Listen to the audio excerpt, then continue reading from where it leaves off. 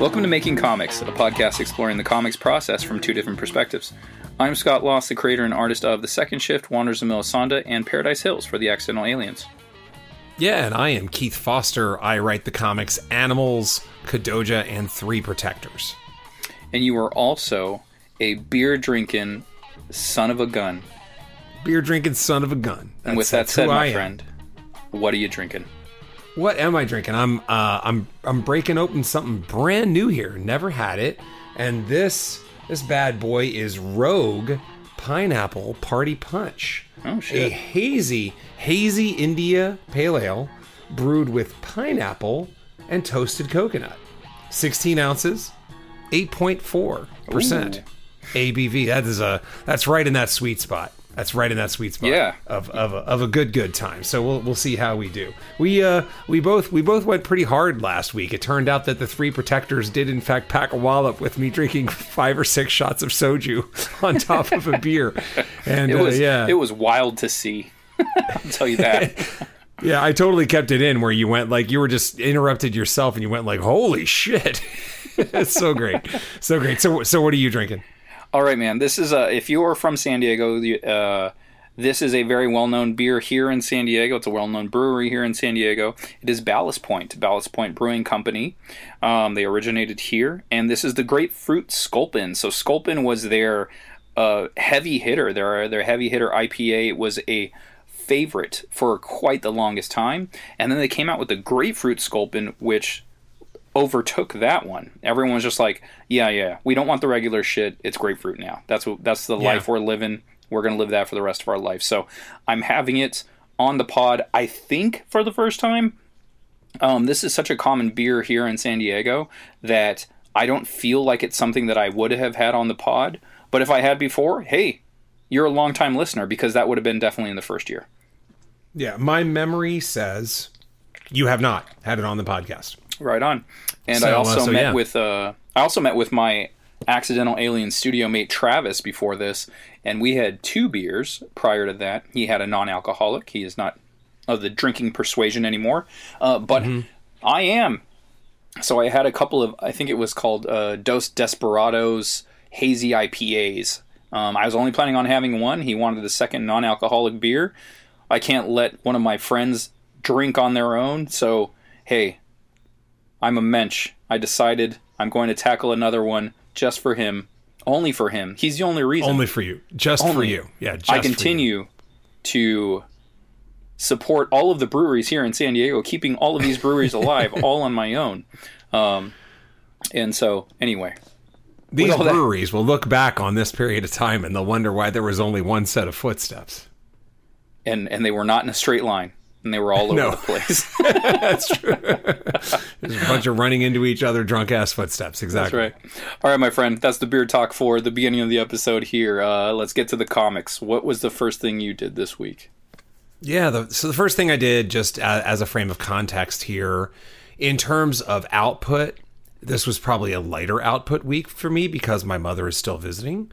Oh, okay. Like we talked about last week, I'm making the time for her first and my other things I need to do. And so creating is going to take a little bit of a back seat for a while. And it's okay. I mean, I have been writing just a little bit. I think I've carved out a couple hundred words on a couple days. So the good news is I'm already on track to meet my sort of modified writing target by the end of the month, as long as I keep on just pecking away a little bit and then pick it up as usual once mom goes back home. So pretty good stuff there. But I think that there's a larger context of this that I'm just going to continue. It's a bit of a continuing thread from the last couple weeks, which is in thinking about the number of stories that I have written or in process, and what those mean to the Invader release schedule, and what might be my own release schedule. I'm really set for a while. You know, you could make the argument that I don't have to write a thing for almost a year, and I'm probably still okay. And that's a good place to be. It means that I'm doing what I want to do and I'm writing where the heat is and, continuing to make stuff. But it also means that I don't have to push myself that extra bit, which is, has already manifested in terms of the goals and you know, giving me a more and has given me a little bit more of a relaxed pace. But there was a final little bit of realization that I had that I thought was helpful to share, which is I have a task app on my phone. And so I put in all the things I want to do for the day, whatever they're going to be, edit the podcast, write your notes, do an Instagram post, you know, every little thing, because I love checking boxes. And I was getting to the point where there were some submission deadlines for some publications for short stories. I've dabbled in short stories. I've done them because I wanted to write them. And now I'm at the spot where, yeah, I want to send these out to magazines. Except I kept on pushing back and pushing back and pushing back, reading this short story I wrote so that I could make a deadline for a publication. And a couple days ago, I was like, what are you telling yourself? You continue to push this back. Do you not want to do it? Right? Like that's the question I ask myself. And the very short answer is yes, I don't want to do it. That is correct. I don't want to do it. And it's not for the creative part. It's that when you are, look, if you hustle on the comic book end and you hustle on trying to get your novel out there, that is taking up bandwidth.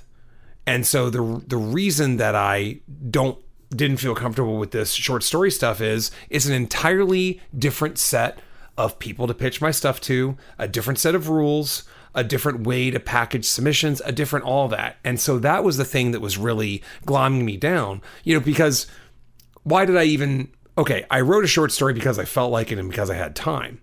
But when it got to the marketing side of it, or rather the marketing in terms of trying to get it out there and get it published, my whole thing was, well, it's the quickest way to try to get a Bram Stoker, right? Like that was the logic. Okay, maybe that's the quickest way to get a Bram Stoker, and by getting a short story out there. And so I did that for a little bit. I sent a submission or two in. I got, you know, rejections, which is totally normal, right? But then I was like, what if you didn't care about getting a fucking Bram Stoker, Keith? Like, are you writing to write, or are you writing to, like, you know, there's a fine balance between creating and having a career, or furthering your own career, whatever that career may be, in terms of putting creative content out there. Well, I have two angles I'm working already. I have comics and I have the novel angle. That's enough. I don't need a third thing kind of glomming bandwidth and having it be, it was like the snakes in Pee Wee Herman, except I never got to them. I just kept looking at them every day. Those motherfuckers burned and died. They did. Or we're at the end of the burning building and I just decided, you know what, fuck them. They can stay, right? Because they're snakes. And yeah, because they're snakes. Exactly. So it was a good realization for me because I didn't really want to do it. You know, like I like writing short stories as a creative exercise. I like editing them. What I don't like is marketing them and kind of latching them into this marketing framework of where I want my own writing career to go. All it really is deciding that for now, I want to put all my eggs in two baskets. I want to put them in the comics basket and I want to put them in the novel basket. And the reason is because I enjoy both of those forms so much. Those short stories that I've written, I fully expect that I can turn those things into comic books if I want. And what I've given myself is future fodder for like short story comic books type of things, anthology pieces, whatever it's going to be. And I'm okay with all that because the first component is not wanting to get out there and submit to publications and all that because it's a total extra bit of work that's stepping a bit outside of what I really enjoy doing and where I want to focus my energies in terms of promoting myself. But the other thing is, I just like comics more. That's what it comes down to. I like writing novels because of the things I can do in writing prose. And I like making comics because I like the visual / writing, you know, tandem that they are, the yin yang of the visuals and the writing. And that's really what it was. That was more of what drove it. It's like, I love making comics. And I'm just going to stick to this. I'm going to stick to comics and novels because those are the two things I love the most. Do I like writing short stories? Sure.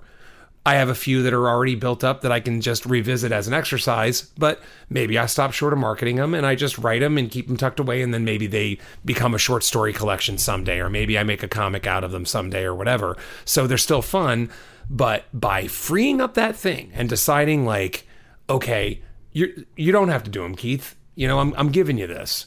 It made me feel so much more free and gave me so much more energy in attacking the stuff I wanted to do, which was comics and writing. And that second novel, the little bits I'm doing, I'm actually reaching what I think is a good point where I can see the story now, and I almost can see the path to the end of the novel now, which is cool. I'm still a ways away, but I can see the path. So I say that because, you know, this is how we do things, right? We just say what happened in our week, whatever that is. Sometimes we have productive weeks, and sometimes just having a realization that sort of takes a little bit of weight off of your workload can do wonders. And it did for me, and I feel really good about the decision.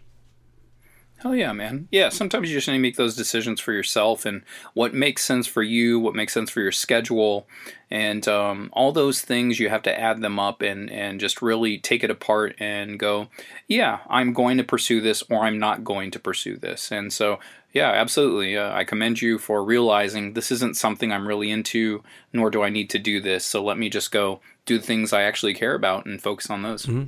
Right on. Yeah, totally, man. Yeah. So what about you? What was your first thing?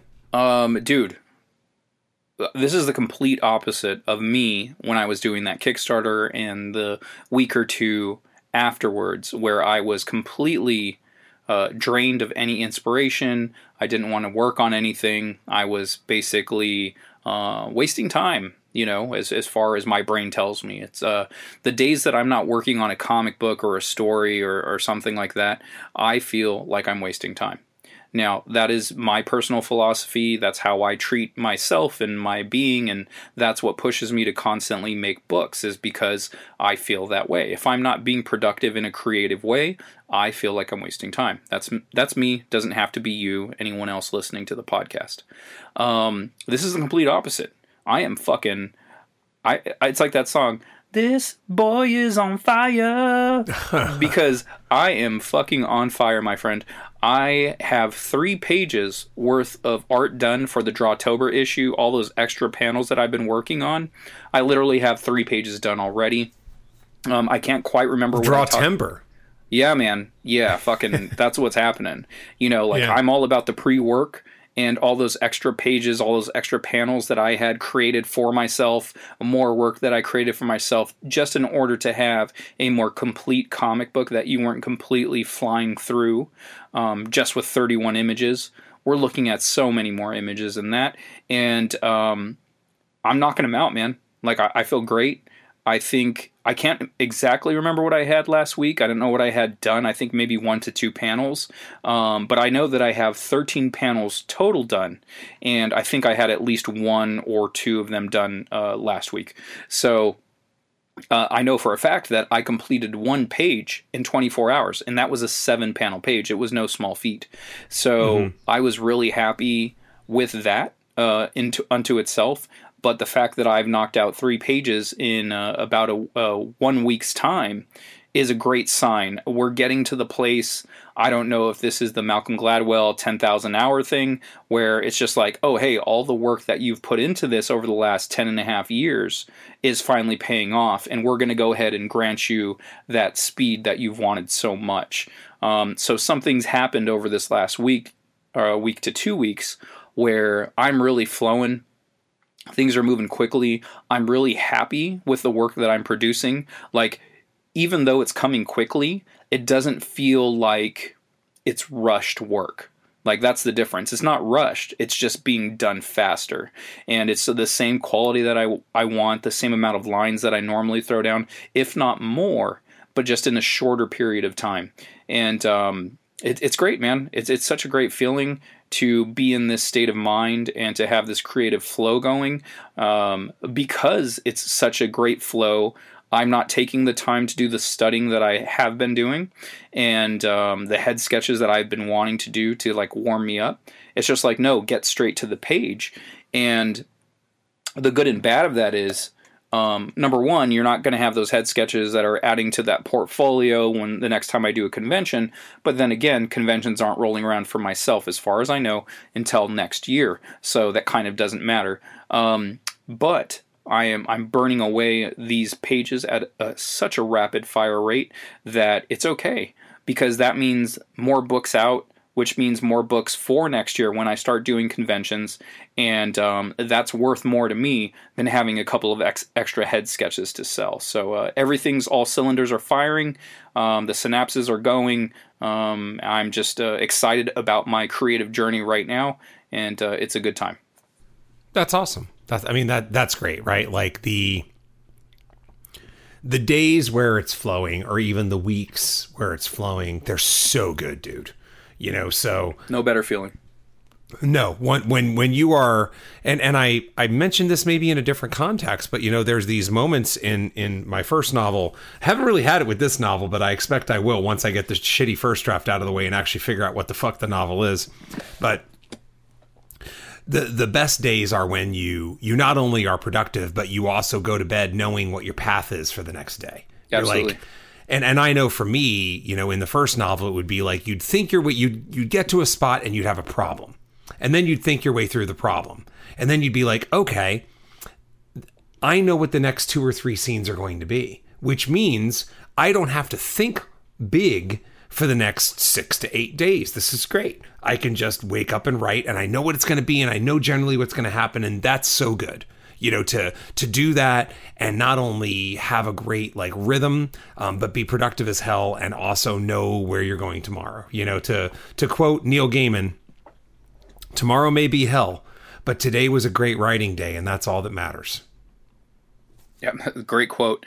You know, what's interesting too is I already have plans for next year's Drawtober. I know exactly what I'm doing next year just based off of what I'm doing this year.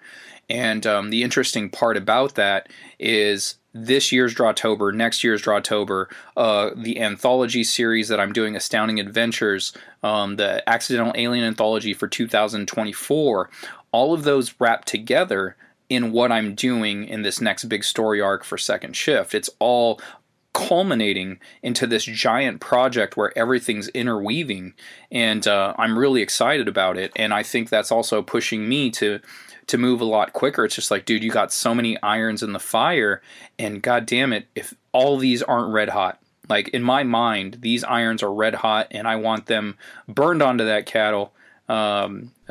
You know, and keep going with it. Yeah, more analogy. Analogy. That cattle is running the field. It's shooting milk everywhere, and with a Scott Lost brand, and that milk, Scott Lost brand on that butt. That milk is the creative juices that I have, and they're full. They're very full. They're not flattened. They're very. They are full. It's a robust spherical field of cow milk, creative juices.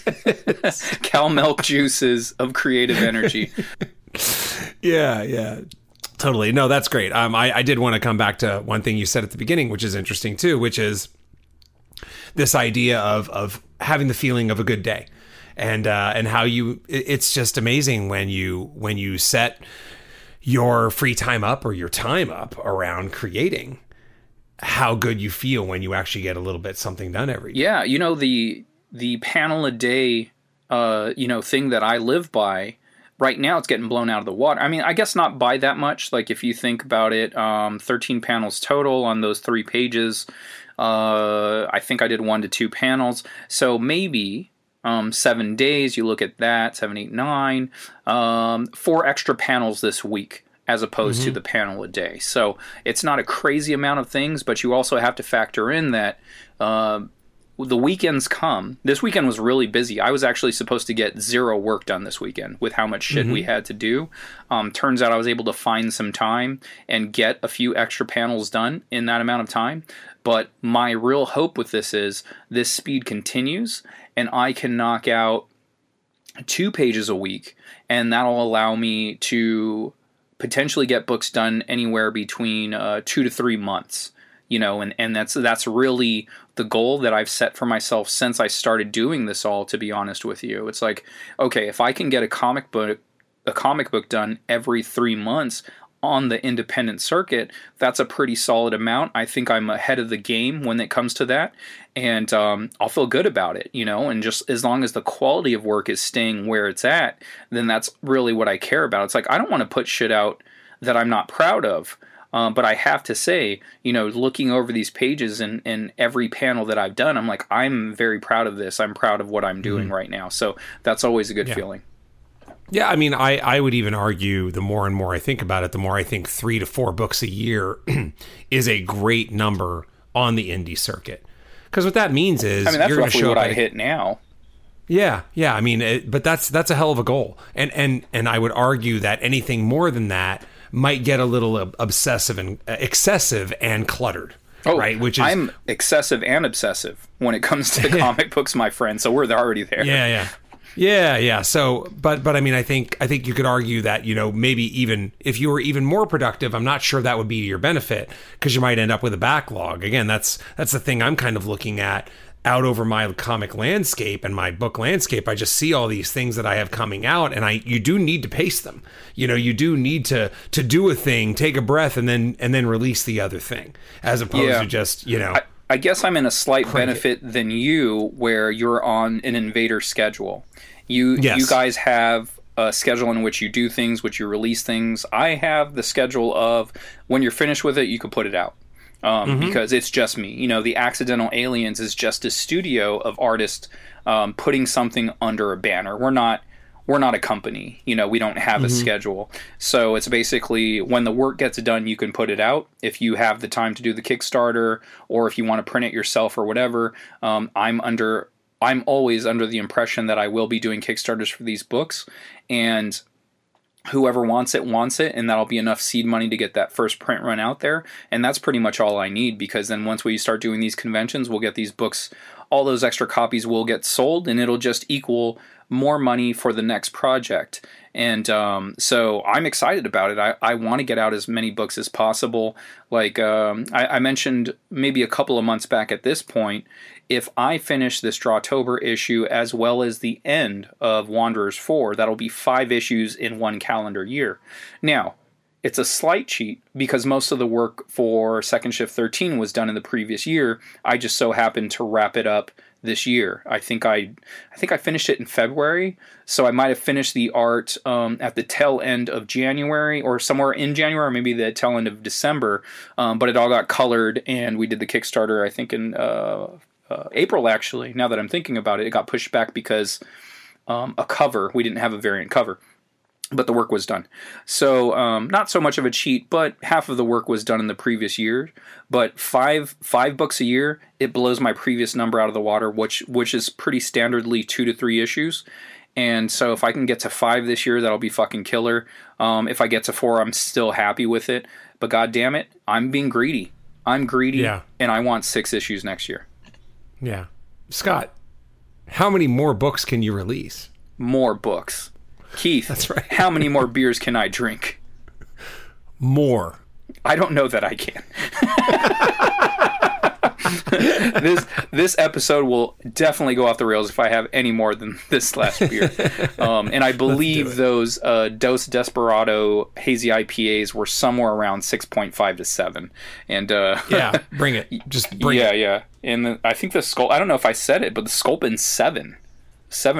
Yeah. So there's some heavy hitting going on today for sure. Yeah. We're only throwing body blows here. This ain't no jabs. Mm-hmm. Watch your fucking kidney, son.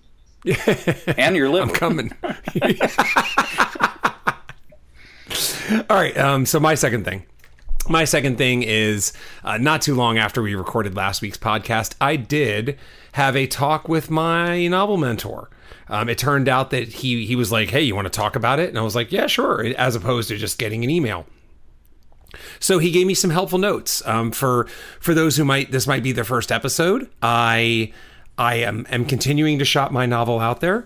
I've gotten somewhere between 40 and 45. I think the way it works is I've gotten a little over 40 rejections. I have one of them was a full read request, which sort of prompted me hitting up my novel mentor for like, how should I feel right now, etc. And then I think I have another 10 or so out, including one person who has already requested a full read. Was this the so the one that gave the pass, was that the first person that requested the full read? First person, yes. Okay. Mm-hmm. Yep. So, I mean, look, you'll always remember your first full read request. It's great. She'll always live on in my heart, but she didn't want to represent the book after all that. She so broke it's all your good. heart like they always do the first. First, man, so rough. Yeah. I mean, we don't know what we're doing on our first, right? Like, that's the problem. It's true. You're feeling around. You're like, does this make you feel good? In the story. It's literary. No, you're making a literary metaphor. I Right. get it. Yeah, totally. It was really helpful. It was the grounding that I was looking for. So he had a couple really helpful tidbits. The first one was, I had given him sort of these three options. And I gave them to him knowing that there is a menu where you can sort of combine those three options, which is what I plan on doing. I said, do I keep going? That's number one. Do I switch to indie publishers instead of soliciting agents? That's number two. Or number three, do I essentially release the book on Invader, and use the Invader tools to go from there? Knowing full well that he is a full advocate of, as we talked about before, throwing the novel in the drawer forever if you don't have number one happen, right? So to answer, then we talked a little bit about, the how the pitches are going and how many people have said yes. Yes to even a full request and, the no's, etc. And so his first thing was, you're on 40. Don't even consider doing anything until you get 80. 80 no's. You wait for 80 no's before you even think about doing anything else. So that was helpful. It was helpful to hear. That's what I was looking for. I was just looking for this grounding of like, is 40 a lot or is it a little? And what he said was 40 seems like a lot, but it's not. There are so many agents out there with so many different tastes, you just never know. So then his next line was, so you've gotten 2 full read requests out of 40. And he's like, I feel that's a little low. I would expect somewhere around double that, maybe 4, maybe 5 full read requests. So again, very helpful, right? At least I'm getting some actual numbers on what I should expect. And so then what he did was, I'm not going to share these notes, but he said, look, from what I remember of your novel, and I remember your novel, this certain thing was the real appeal of it, the thing that I take with me today. And I wonder if your query letter is not doing that enough justice. So given basically, he left this unsaid, but sort of, the novel isn't the thing you rewrite. You don't rewrite the content, but maybe the query letter needs some tweaking. So what he offered was to take another look at my query. And what we arrived at, I said, okay, look, here's what I'm going to do. I'm going to give you 2 queries. I'm going to give you the one that I just sent the other day, basically the template for the queries I sent the other day. And then I'm going to give you a second one where I try to sizzle it up a little bit based on the feedback you just gave me. So I basically took a pass at an improved query and sent that to him, and we'll see what he says. So he might get back to me tomorrow. He might get back to me by the time this podcast airs, or it might be a week or 2, but it's okay because I can hold off a little bit on the query process, and then just continue on once he gives me the revised query letter, right? So that was like the first big thing that was helpful, is that we think that there might be a query angle that can be improved. We think we might be able to sell it a little bit more, and he is willing to help on that. The second thing he mentioned was talking about these 3 options, right? So his thing was, clearly by me saying that you need to go to 80 agents or get 80 no's before you even think about it, that's the way you need to go for now. But if down the road you get to 80, he's like, look, indie publishers, that's a thing. You can do that, right? That's an option. It shouldn't be that hard for your book to get out there that way. The third option, the release it kind of yourself and use all the mechanisms, whatever, that you have at your disposal. He said, usually I wouldn't recommend this to people, but you, Keith, you have a DIY ethic. You've been doing this for a long time. You have a base. You've been successful at the stuff that you've been working on already. So I think in your case, that's a viable option that you should consider if you go down the road. So there was something very wonderful about that, because you get me and you understand me and you know me. right? And I like that so much. So it was great to hear, because he could have just come back and said, "Nah, my stock answer is my stock answer," but because he knows, that I make comics, and he knows all the things that sort of go along with that, and he knows that I've been in the industry for a decade plus, then this is a viable option. I thought that was really helpful. So it was a great way to get me grounded. He also gave me another little tidbit, which was good, which was, just go ahead and send it out to, 20 agents at a time, whatever. And I was like, "Oh, you told me 10 before." He's like, "Oh, you can do 20, go for there." So that's good, because that halves my time to get to the 80, right? Again, I don't want 80 rejections. I want to get this accepted, but I'd like to get there as fast. If you're going to fail fast, right? Like that's an adage that I heard from somewhere. That's always a big thing, right? Like fail fast. And the sooner I can get to 80 rejections or get an acceptance, the better. So the fact that I can double my volume of queries out there at the same time is great. So once I get his note back, I'll ramp it up to having even more queries in circulation. And then if I get a no, I put another one right back out on top of it, and I go from there. So really helpful, really wonderful. And again, this is the information that it's taken me a very long time to get. So if this is helping you, then bravo and props to you. And you don't have to live it. Yeah, definitely.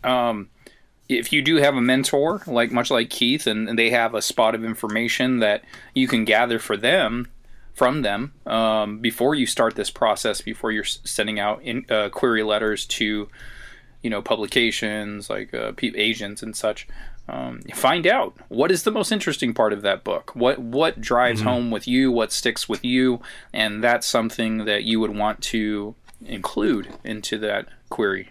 And also, I don't see the problem in shooting between 10 to 20 to even 30, at a time. What's the worst case scenario? You get 30 rejections instead of 10, and or you send out 30 and you get 5 acceptances, and then you get to go okay, let's check these companies out. Let's see who is kind of the bigger name, who has a better track record, etc. And then you get to pick and choose your suitor in that sense. Right. So I'm all for that. The only reason that it's even the way it is because the way that, you have to find an agent that actually cares about your genre. And with horror, the funny thing about horror is it's simultaneously a thing everybody thinks is popular all the time, and yet a thing that is not quite as popular as you think. And so, people have been saying horror is hot right now for 40 years, maybe longer. And on some level, horror is, of course, hot right now. But if that was the case, then every agent that I came across in Query Tracker would accept horror, and that's not their jam. So, there is some degree of curation that has to happen, where you not only have to find an agent that likes horror, you have to find an agent that likes the kind of stuff that gives you the maximum chance for success. Because what you don't want to do is just barf it out to a whole ton of agents so that you can meet a stat, right? So there is some degree of selection that's going on, if not a pretty good degree of selection. So I'll get to the 80. Again, I have a path to the 80. If I get to 80, it'll be sometime in early 2025, or 2024, which is right in line with my timeline anyway. So it's all good. Right on. But yeah, great point. Yeah. All right, man. So that brings us to thing number 2. Yeah. For Your Boy Scott Lost. I've been getting more pages back from Joaquin, more colored pages for Paradise Hills. And the last couple of pages, there has been way less changes. I think the second to last page had 0 changes, which was awesome. It felt good for me to go, there's no changes, because Joaquin is my guy. We've been working together for 10 plus years. And the thing that I hate most is giving him more work than he deserves. And so I just know moving forward that going with these projects, even if I do have a flatter, I'm going to have to go back in on those pages and change the characters to the colors that I want them, especially with a brand new world. So this is more of a learning lesson for me. And, so doing this for 10 plus years, those still happen. You still need to figure shit out. You know, there's something that you might come across that you really didn't before. Like, because I've used this flatter for quite some time now, but I haven't used this flatter on a new project. Like, he always does second shift. Joaquin has a color guide for all the main characters. He knows what color everything is in those stories. So, yeah, this was a case of me fucking up, essentially, and not doing enough prep work for him and kind of like guiding his hand in what he's supposed to be doing. But it's good to see that we are kind of back on track, and there's way less corrections. But one thing I did notice on the last page is, so the images that I sent him were screen caps of Studio Ghibli films. And something that I noticed, even when I sent it to him, the characters usually do not have a highlight.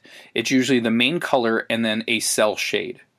And so those are the screen caps I sent him. I gave him, hey, make it like this, and he has been doing that. The problem is, it still keeps the image a little flat for me. I'm like, the characters look flat. I don't want them to feel flat. Let's do some highlights. So that was the note I gave him on the last page was, hey, you know what? Actually, can you do this? I know this wasn't part of the original pitch to you, but if you could add some highlights to these characters to kind of just round them out a little bit more. And the style of coloring that he's doing is very reminiscent of my Drawtober projects from 2020 and 21, or 21, 22. I can't remember at this point. Not with 3 beers in you can't. No. I think 2021. Yeah, 22 I had Wanderers 4, which is not even complete yet. So yeah. So anyway, he didn't respond. Always a terrible sign. So he's not having a great time with that note. But the note is there. It is what I'm looking forward to, or looking for, and it is what it is. So hopefully he'll be cool with it, and then moving forward, everything will be okay. I think I have about 5 pages done from him, and again, this is a 12-page story with cover, so I think we're in still a good space where he has enough time where he's received enough notes that he'll know moving forward exactly what's expected of him, and hopefully no more corrections moving forward.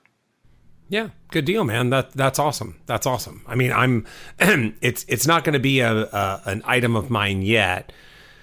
And you've had a front row seat for this, but you know, I'm testing out who I think could be the artist for Animals #2, but I'm also waiting on their receptiveness to feedback.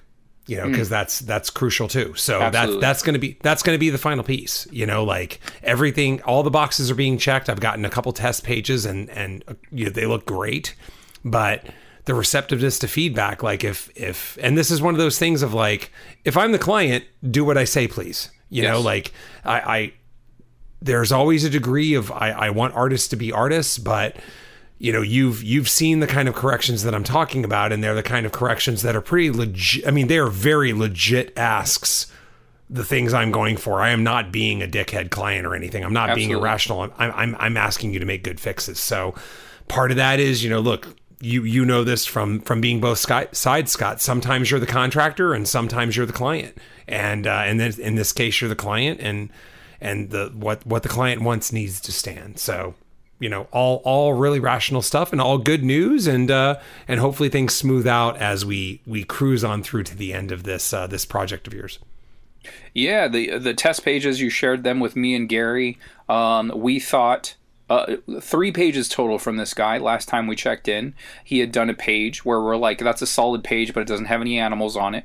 I enjoyed it, I think, more so than, I don't know, other people, but I thought it was super solid. I thought it fell in line with Ed Condon. Is Ed, Ed Condon, and I thought it fell in line very well with the style of work that he was doing.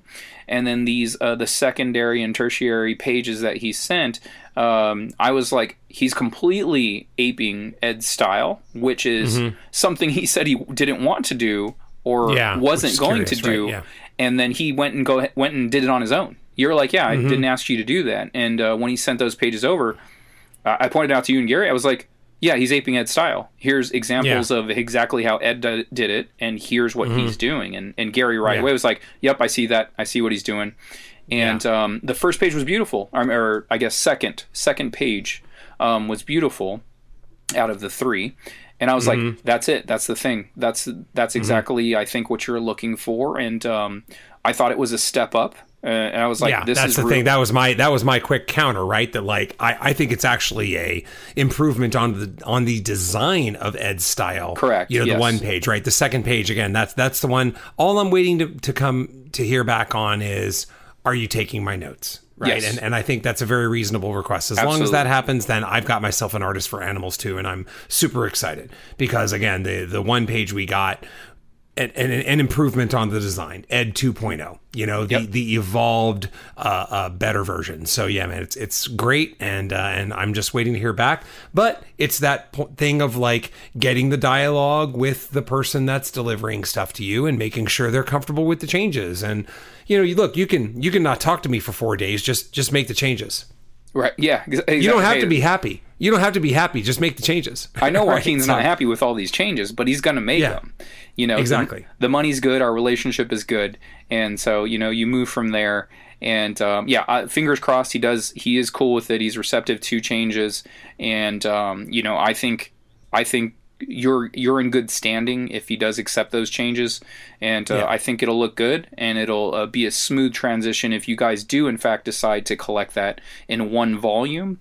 I think it'll be, and I had mentioned in the chat was like, I'd be hard-pressed to tell the styles apart. If you took all their pages, you mixed them up in a pile, I couldn't tell you whose was whose. So that's a very good thing, for sure. Yeah, exactly. And yeah, to your point, one final note on that, the interesting thing is that at first, I think like on first blanch, it's like, oh yeah, he's aping Ed's style. But then when you more dial into it, it's like, no, there's lots of elements of his own style here, which are really cool and which I see once I pay more attention to. So yeah, really cool. Again, lots of promise, but it's not a done deal yet. So we'll see, and we'll probably check back in next week. Yeah, there was one animal in particular he sent you 2 pages, so one out of those 2 pages, the first page, one of the animals I was like, that's really nice. That's really nice looking. And then there was a human character, I was like, that's beautifully rendered. Like, I really enjoyed looking to it. And I would keep coming back to that, and I had mentioned to you both, I keep coming back to this page. It's a beautiful page. I really like it. Yeah. So, hope it all works out. Exactly. Yeah, man. Yeah, thanks. So I have one more thing. Yeah. And it's a quick thing, but it's worth noting that, again, in a week, a chunk of time where I'm carving out whatever time I can, I decided to sit down and hack out issue 3 of the time travel comic. Oh, shit. Because my loose goal is to go ahead and get that written by the end of the month.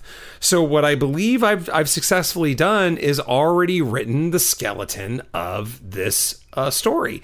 And it was kind of cool because I did a first cut of the skeleton, and I got myself to 10 scenes. And I was like, that's too many fucking scenes. I know by doing this for 10 years that generally, for me, a good comic has somewhere between 6 and 8 scenes over 22 pages. If you have more pages than that, feel free to multiply accordingly, if you want to somehow turn what I'm saying into like sort of a guideline, right? Right. Yeah, like 10 pages for, let's say, 22 pages. You're given each 10 scenes. Yeah. You're given 2 pages per 10 scenes. Like, that's not enough. Yeah. Not enough. Exactly. So and then I was like, well, I'm just going to cut these 2 scenes. So that's what I did. So 8 scenes, 22-ish pages feels much better because one of the scenes is like a 1-page kind of mishmash, and we'll go from there. So I feel good about it, and now it's just a matter of me. I'm going to tweak it a little bit more, and then again, once I put my mother on the plane, and I've enjoyed my time and all that stuff, and then and only then will I care about any kind of creativity shit. Then I'll worry about it, right? But in the meantime, I can kind of screw around and position it and make it feel right. All you can do is what you can do. You know what I mean? Like exactly. If you have someone in town, whether it be your mother, a friend, etc., you're going to dedicate most of your time with that person, or, pick thing, whatever X thing is that is keeping you from working full-time on your creative endeavor. It's going to take away from that, and anything that you do beyond those things is a bonus. So the fact that you're actually still getting to rough shit out while she's here, Totally. That's great, man. Yeah, everything while she's here is a bonus, for sure. Yep. Absolutely. You got anything else? No, man. No, I think that's it. To be honest with you, I'm just like totally pulled in with this Drawtober stuff and getting those colors back. And beyond that, I did contact my buddy. He was the connection for that one project that I was having such a hard time with figuring the layout out. And I just did a quick follow-up. I said, hey, man, just wanted to make sure you sent that over to the client because he said he was going to do it over the week or as soon as the weekend was over. So I was just like, okay, haven't heard anything. Didn't know if he already sent it, but let me just give him a quick reminder. Hey, if you hadn't sent it, did you send it? So he said he did send it over. I'm not sure when, but he did send it over and he's waiting to hear back. So that's good enough for me. Okay. Yeah. Rock and roll, good stuff, to be continued, and you know what it's time for. It's time for the main topic. Okay, so hey, let's start this off. We got a message from Levi Kleeman. Question for the lads on the pod. Been making my way through the backlog of episodes so far. So forgive me if you have covered this in earlier episodes, but just interested in how you guys approach action in your comics. The fight choreography, how deep do you go? What is the max pages you'll put a single fight? Do you look at other comics or movies or watch wrestling or MMA for inspiration? Do you take embarrassing photos of yourself to get the right pose? Do you need to map it out so the movement in the room makes sense? Is it fun, or do you find them to be snakes in the burning building, or whatever you guys usually say? How much of it is up to you as the artist, or is it the writer's job to tell exactly what sorts of moves are thrown? And that, again, is from Levi Kleeman. And we've heard from Levi before, so we appreciate the message. And hell of an artist, might I say.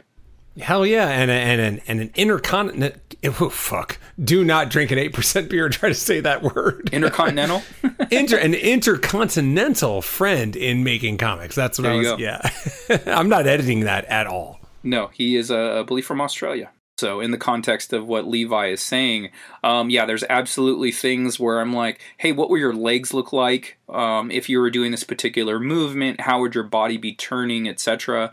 So yeah, I will. If need be, I will get down to my skivvies. I will take off my shirt, my shorts, or whatever I'm wearing. So if need be. Oh, well, got to take off my clothes, guys. Well, sometimes it's just an upper body shot. And then so I just remove my pants on instinct. Do you do like before? Quick question: before you do the upper body shot, do you do like a party pump? Oh, I do. I get club buff. As mentioned to me back into the day, I believe Ed had called it that. It was like, oh, you just get club buff, and I'm like, what the fuck is that? And it's like, oh, where you just do upper body because you're gonna go out in the club, so you just do a bunch of curls and push-ups and shit. And no, overall, I don't do that because it's not so much the muscle structure. Well, I guess it is the muscle structure that I'm copying, but I understand the anatomy enough to go like, okay, that's what my arm looks like, but I know what a good-looking bicep looks like or tricep, etc. So you kind of like, okay, I just need the framework of it, and then you go from there. But yeah, tons and tons of embarrassing photos on my phone, and yeah, it is very common. If you really want to get shit right, I do recommend you people are doing that. Switch the reverse camera mode, reverse camera facing mode, so you can get the exact shot that you want.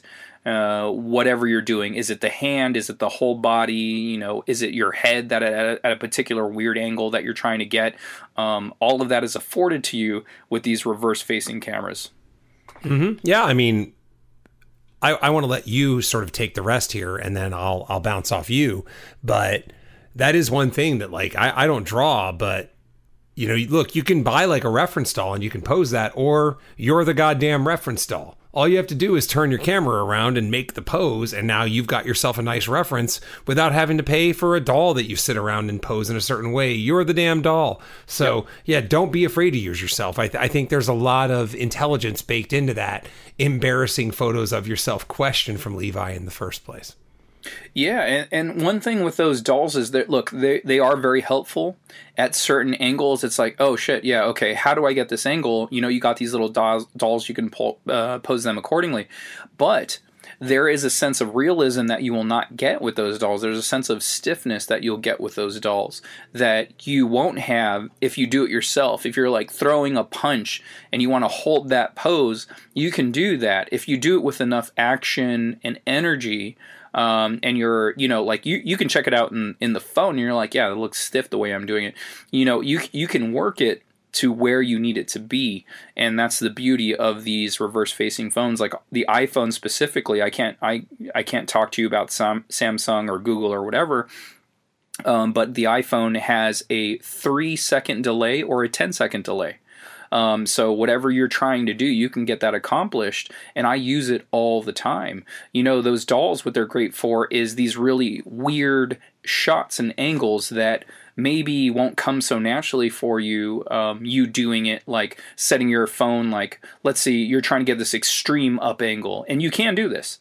You can place your phone on the ground at a certain angle, hit that 3 to 10 second mark, and get in the pose in which you need to get, and you have this amazing up angle. But you can also achieve that with those dolls. So if you understand anatomy enough and just the human form, you can achieve those with the dolls. But hey, if you're trying to save some money, you are your own best model. So if you need your hand in a certain position, etc., you can do that with those cameras.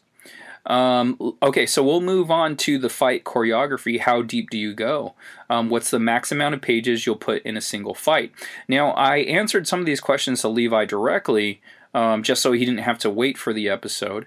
But my answer was, it all depends on what part of the book you're doing, how extensive the fight is going to be. That's the maximum amount of pages that you need.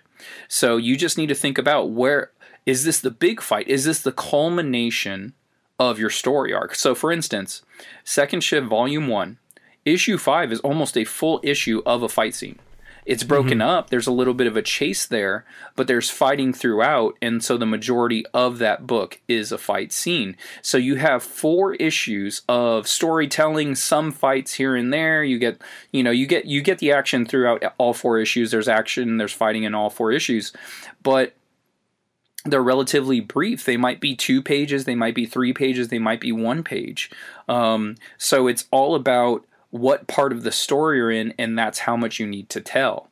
For instance, Savage Dragon or Invincible, we'll use those 2 as an example.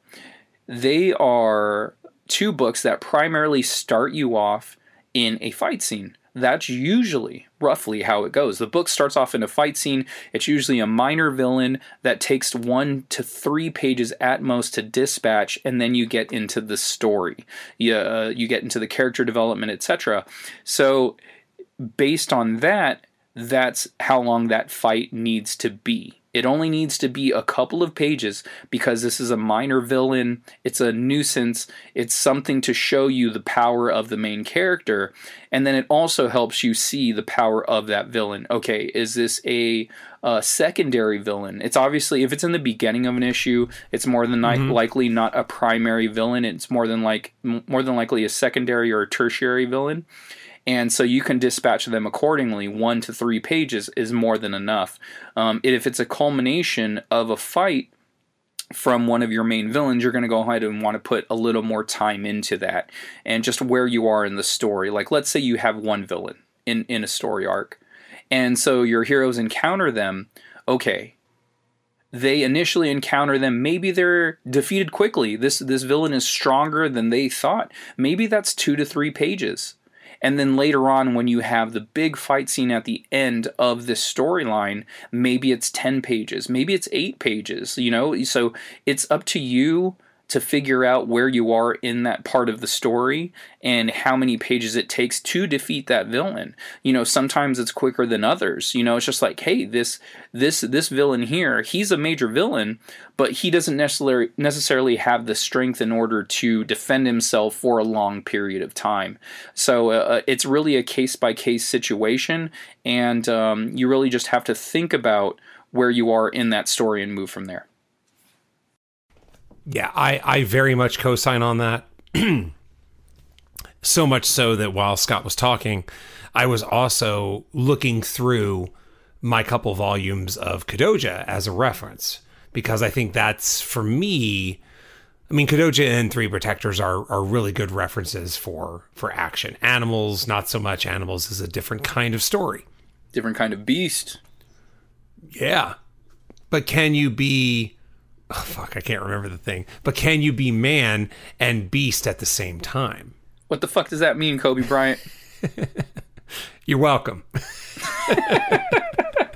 Okay. Anyway, so yeah, I gotta say that. Okay, so gut call for me as a writer in terms of what I think the right balance is I think action should at most be slightly less than 50% of your story. That's my own mantra. But I wanted to see where I broke that rule. And so I flipped through, just as Scott was talking, I did a very quick pass through the end of volume 1, which is basically the 5th issue. And what I was expecting was for 80% of that 5th issue to be the final fight. I was wrong. It is less than 50. So I actually held to my rule even in the final big confrontation of volume 1. Volume 2, however, the entire issue was basically a fight. And again, I think, to Scott's point, it's gonna time to the kind of thing you're doing and the kind and the place in your, not only your individual story, but your overall story in terms of how big that fight is, and then you sort of ramp up or ramp down. Yeah, that's exactly what I was going to say. It's like Kadoja is, yes, there are X amount of volumes, but each one is part of a whole, and you're ramping up accordingly. You know, your first volume is, okay, it's your opening match, essentially, for Kadoja. Mm-hmm. The second one is, okay, we're moving up in weight class. What do we got now? Okay, it's going to take a little longer. It's going to be more pages because this is a bigger threat than Kadoja has faced before. So it's all on what you're doing with your storyline. If this is a minor villain that's an inconvenience, or are we ramping up to something bigger, a culmination, volume 5. This is the big bad. We're going to go from there. It might be the whole last arc or last issue, I mean, and, so it's all about where you are in that story. Absolutely. And I think so I mean, these are guidelines like anything. Mm-hmm.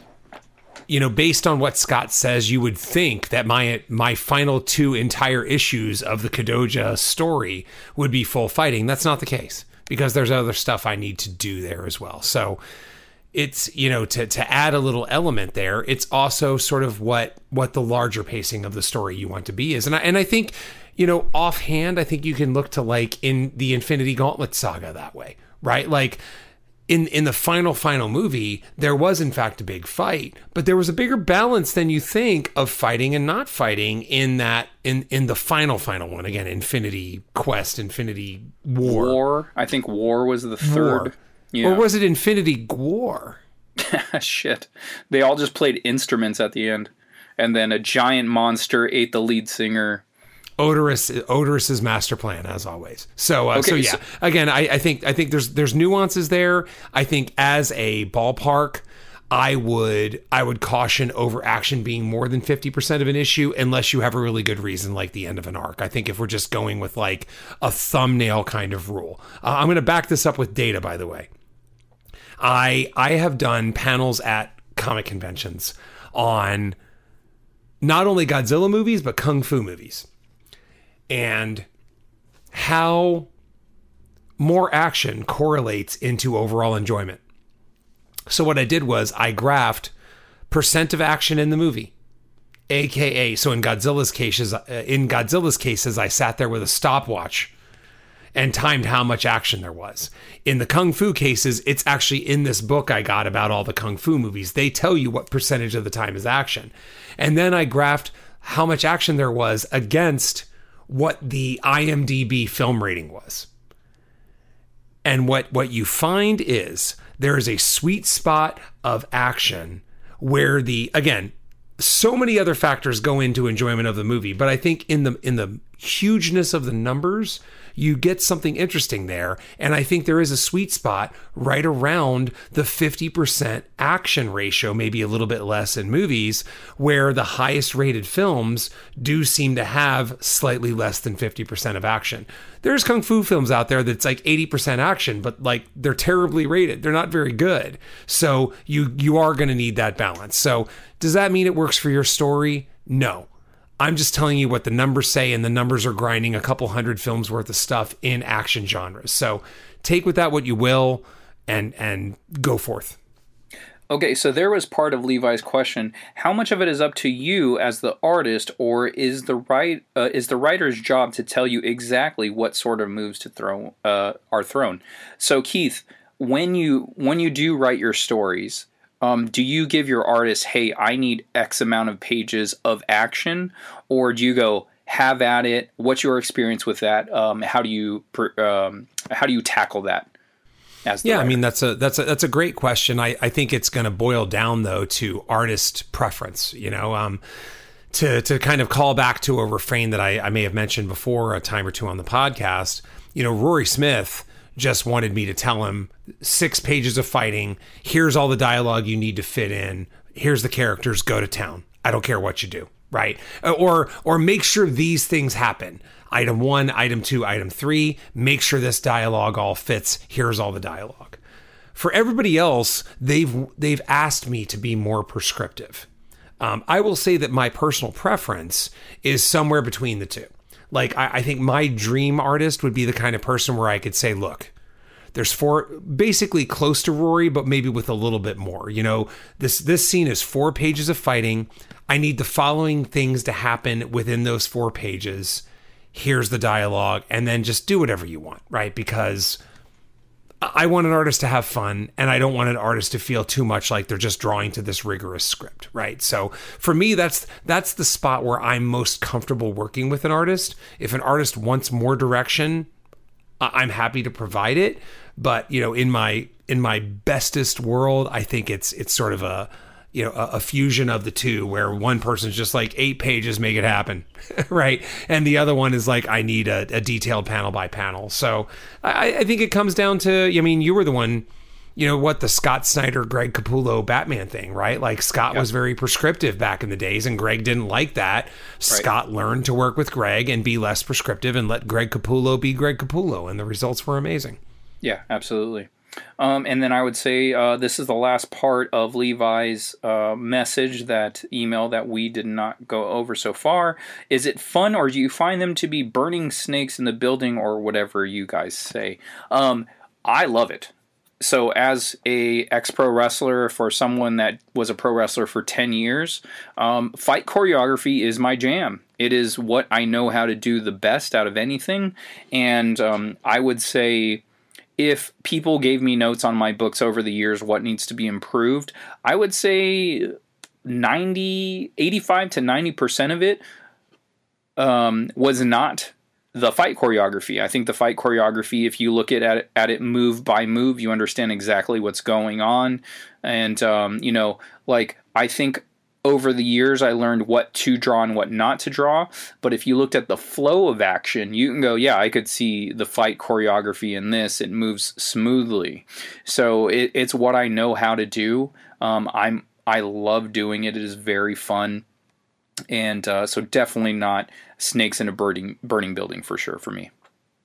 I think the best way to describe it from my point of view is, action should never be snakes in a burning building. Action should never feel like a burden. And, you know, I'm taking Levi's question and baking in probably some real world experience there, which is, it sounds like he might be working with a writer on this particular project or on an occasional project. I'm not sure. But yeah, action is why I think most of us got into comics at the age we did. You know, My hunch would be that if someone got into comics at an adult age, they were probably their ratio of interest in action to interest in plot, dialogue, etc. It's probably lower, right? If you're older, I think you're more likely to appreciate the grown up shit, right? If you're younger, you want the action, man. You're not going to go tell your buddies about, you know, like to use my example, right? You're not going to talk about in Secret Wars, you're not going to talk about the interplay and Doctor Doom's quest for power against the Beyonder and Galactus. You're going to say the Hulk was holding up a fucking mountain. If action feels like a burden, then I would challenge the source of why that is and see if you can change that source and make sure that the action is a source of joy, because it's a source of joy for most people that read comics, and therefore it is hopefully an equal source of joy from the people that are making them. Yeah, I think if you're an artist that you do not like or enjoy doing action scenes, then you possibly are an artist that just enjoy slice of life comic books. Anything that is not a superhero book, for one, and two, a book with a lot of action. You're just in the wrong genre, and you probably need to switch genres. And in fairness, you make a good point, right? Like Daniel Close is the shit, right? Not a lot of action there, right? So you can definitely do it, but I definitely get the feeling from Levi's point of view that there's, this is an action-based comic, etc., right? So, but great point. Yeah, absolutely. Also, another suggestion. If you are, let's say you are an artist writer and you're trying to figure out the flow of certain books and like how much the exact right amount is, this is something I've done before. I believe I've mentioned this on the pod before. I actually went through issues of Invincible and started writing down how many of the pages were action and how many pages of were just character development. And you can kind of learn something off of that. It's like Robert Kirkman is a very efficient writer. He is a very profound writer. He has a giant catalog of work. So you can take your favorite writer and go through their books and see what the percentages of writing goes as far as character development as opposed to action, where that action is placed in those stories. And then eventually I think you might be able to pick up a bit of an algorithm as far as how they lay out their books.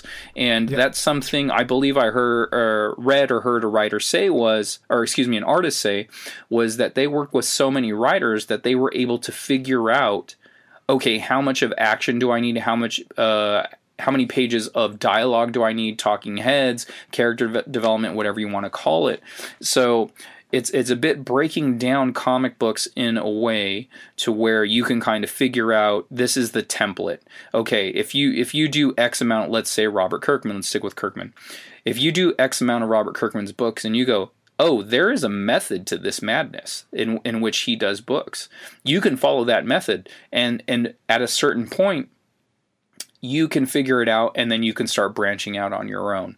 So, that's just another little helpful guide that you can possibly take or not take, whatever you feel like doing. But I think as the artist, because Levi is the artist, I believe he's also the writer of this book that he's working on. It'll help you kind of figure out, okay, what's the percentages of writing and fighting that I need to do. Yeah. Yeah, and I guess I do have one final thing. It goes back to, again, mentioned on some previous episode, whenever I saw a hilarious fake decision tree that someone had done about the writer James S.A. Corey, who wrote the Expanse series. It's actually two writers writing under a pseudonym. But and it's a decision tree that I definitely follow whenever I have a comic that features action. Does it kick ass? Yes. If yes, write it.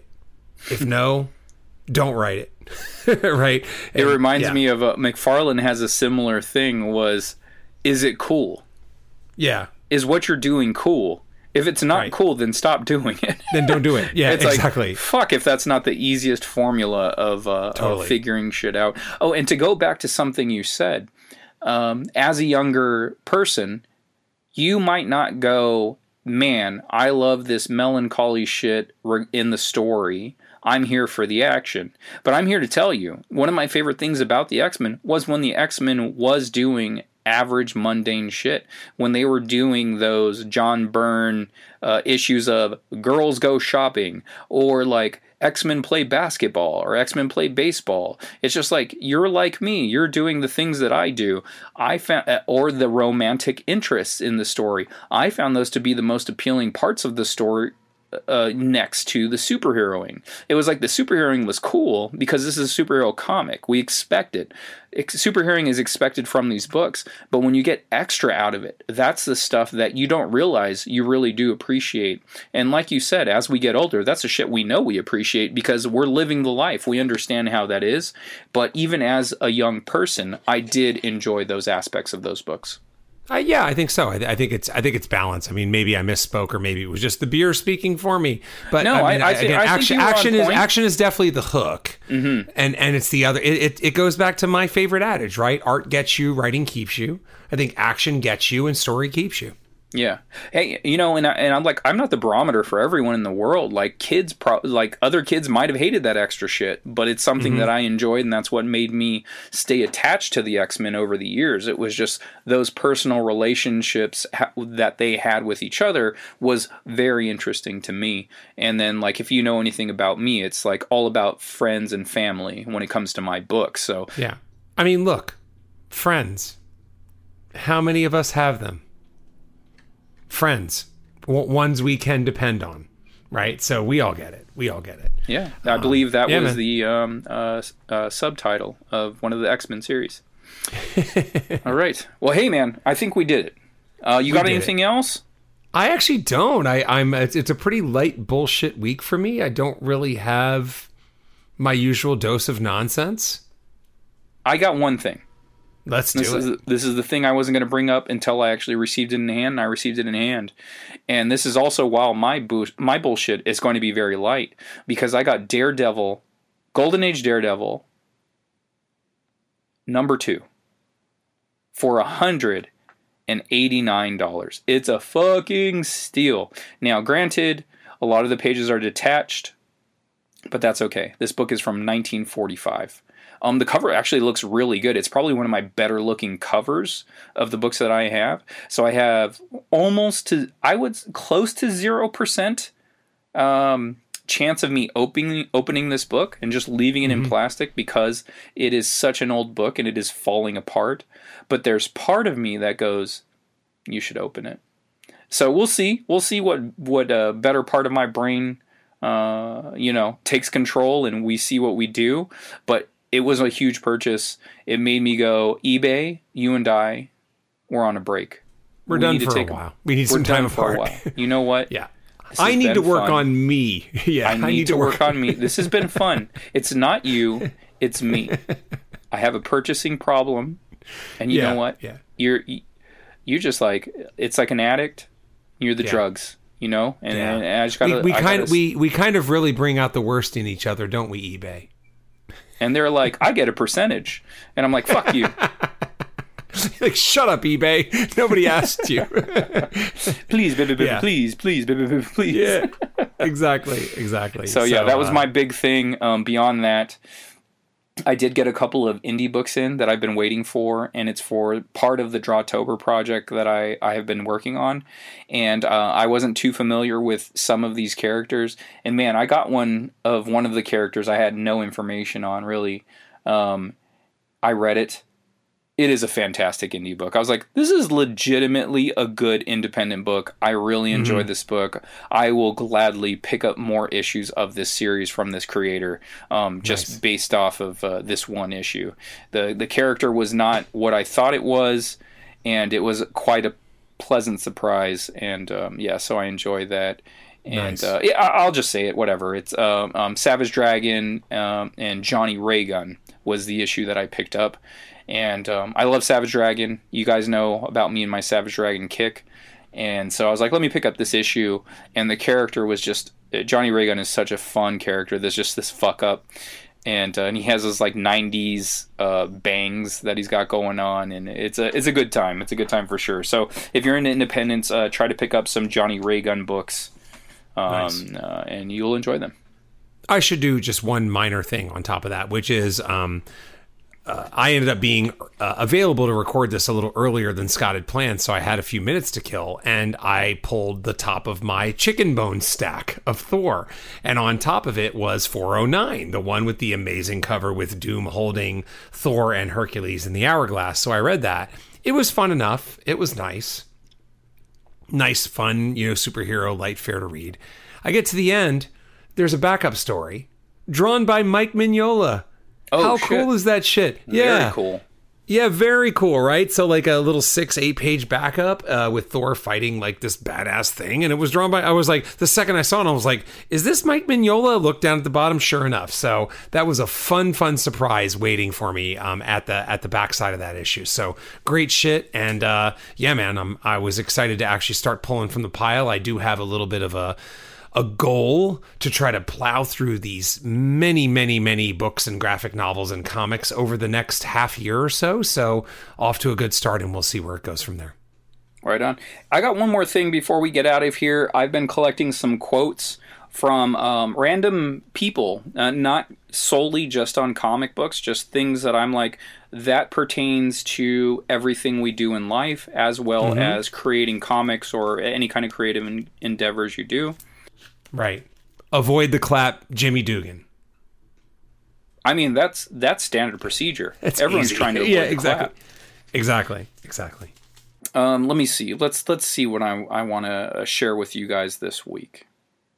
Here, we'll go with the short one this week. You can remove yourself from the board, but you can never leave the work. That is from the King, Jack Kirby. Nice. So, yeah, as much time that you take off from the work, if the work is something that you truly love, even though you're on vacation, you're spending time with your mother, you know that you're taking a break from the board, but in your mind, you're truly not leaving it. So just know that moving forward, Jack knows. Now you guys know. We all know. We get it. Yeah, great way of putting it, too, because like often when I pick up where I was writing yesterday or I pick up somewhere in the comic, I actually picture the characters frozen in time. And now it's my moment to unfreeze them and get them going again. So yeah, very similar to me. Yes, I agree. Yeah. They're waiting for you to resume time in their universe. And so yeah, man, killer quote. I hope you have more of those and you can save one and just keep on ending the episode on. That's really killer. Yeah, I hope to keep collecting them. I know you have these types of quotes as well because you have put them on your social media. So yeah. Please feel free. You also collect them. If you guys out there have them as well, hey, makingcomicspodcast@gmail.com. Feel free to shoot them our way. If they are good, we will share them on the air at some point. But before we get out of here, we're going to go ahead and rate these beers. Ballast Point, we have a Grapefruit Sculpin India Pale Ale with natural grapefruit flavors. This is a whopping 7%, only 12 ounces, but your boy has had 2 tall boys before this, so man, do I feel good. I give this a 8. Grapefruit Sculpin. As far as IPAs go, this is quite possibly one of my favorite IPAs. I'm not huge on them, so an 8 means you need to check it out. Regardless if you like IPAs or not, this is the one that you want to check out. Ballast Point. They're all over the place. I believe they're at your local Bevmo or whatever those types of stores are. Total Wine, right? It's everywhere. It's everywhere. Yeah, it's everywhere. Yeah. Check it out. Grapefruit Sculpin. Hell yeah. So Rogue Pineapple Party Punch, that's a 7 for me. And I think that's a really appropriate score. I enjoyed it. Very good. Fun to drink. By the end of the can, does it stand out in a sea, in a continent of hazy IPAs? Not so much. You know, like it's a good hazy IPA. I enjoyed it. I'd drink it again if you put it in front of me. But it's there are many hazy IPAs out there that are as good as it, and it's great. There's nothing wrong with the 7, that's for sure. But good solid drinking. Did the pineapple come through? It did. I mean, it's interesting, right? Because grapefruit is such a great flavoring for IPAs. Yes. I'm not as big a fan of pineapple as a flavoring for IPAs, but yeah, the pineapple was there. I enjoyed it. Again, it was a nice hazy. Would drink it again. Good note. I hate grapefruit in general. Like as a fruit, it's awful. You put it in an IPA, fantastic.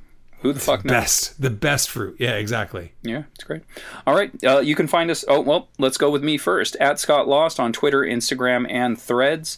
And you can find me at facebook.com/Scott Lost on all of those social medias there. And that is spelled SCOTTLOST.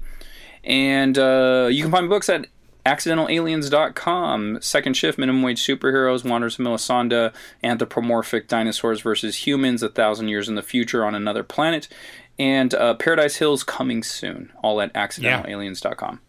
Hell yeah. I don't get tired of this joke, and I don't bust it out that much. You can find me in St. Louis rolling on dubs. You can also find me on Instagram at Keith_Invader. I'm also that on Threads. I am sharing like books I'm reading, like Scott mentioned, quotes, plenty of teases of upcoming books I'm working on, fun stuff from the archives, all that, right? So that's Keith_Invader on Instagram and Threads. I have a website, KeithRFoster.com. There's pages on animals, which is animals get infected by a virus and now want to murder people. Kadoja, which is giant monsters meet H.P. Lovecraft, and Three Protectors, which is Kung Fu in space. You can even buy those books on the website. So go to KeithRFoster.com, check that stuff out, and get yourself some books if you don't have them already. Absolutely. Animals #1 is sold out on the distributor level, so the only place you can get it basically at this point is on Keith's website. And my Invader? Damn site. Yeah. Does Invader have Invader's a website? got a few. Yeah, we do. Yeah, we have a few on Invader as well. Yep. There you go. All right. And makingcomicspodcast@gmail.com. If you have any questions, comments, concerns, if you want to be like Levi and get in on the episode topics, shoot us up an email over there, makingcomicspodcast@gmail.com, or any of the social medias that Keith and I have provided for you shortly ago. You can do that as well. If you feel like having a conversation and whatnot, do it on those platforms or that email. Yeah, we're very reachable. And yeah, thanks, Levi. I mean, we've gotten some great topics from listeners, and this continues the long tradition of getting great topics from listeners. So yeah, that was a fun conversation. And say, hey, while maybe after you send that note, or you don't even send a note, throw us 5 stars. We mentioned it earlier. Spotify, Apple Podcasts, throw us some words. We like it even more. Throw your boys some love and get us 5 stars on those podcast rating apps. It really helps. And Scott and I love reading the feedback when it comes through. If you guys have been waiting, you've waited long enough. We've been doing this for 3 years. Send us a written review. This is it. This is it. It's like you've been sitting on this review like the end of the Lord of the Rings. Mm-hmm. And here we are, and now you need to give us a lengthy review that encompasses 8 sub-endings, much like the way the Lord of the Rings trilogy ended, with ending after ending after ending. Right? That's right. So we've been waiting for multiple movies. We're Mount Doom.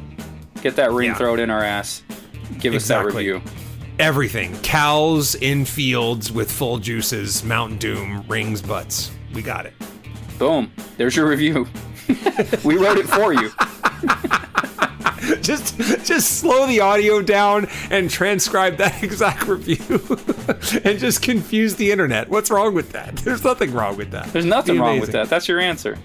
That's your answer. We just gave it to you. It's like a cheat key, right? Like, yeah, we got the answer key. We gave it to you. You're welcome. We'll see you next week. Yay, yay.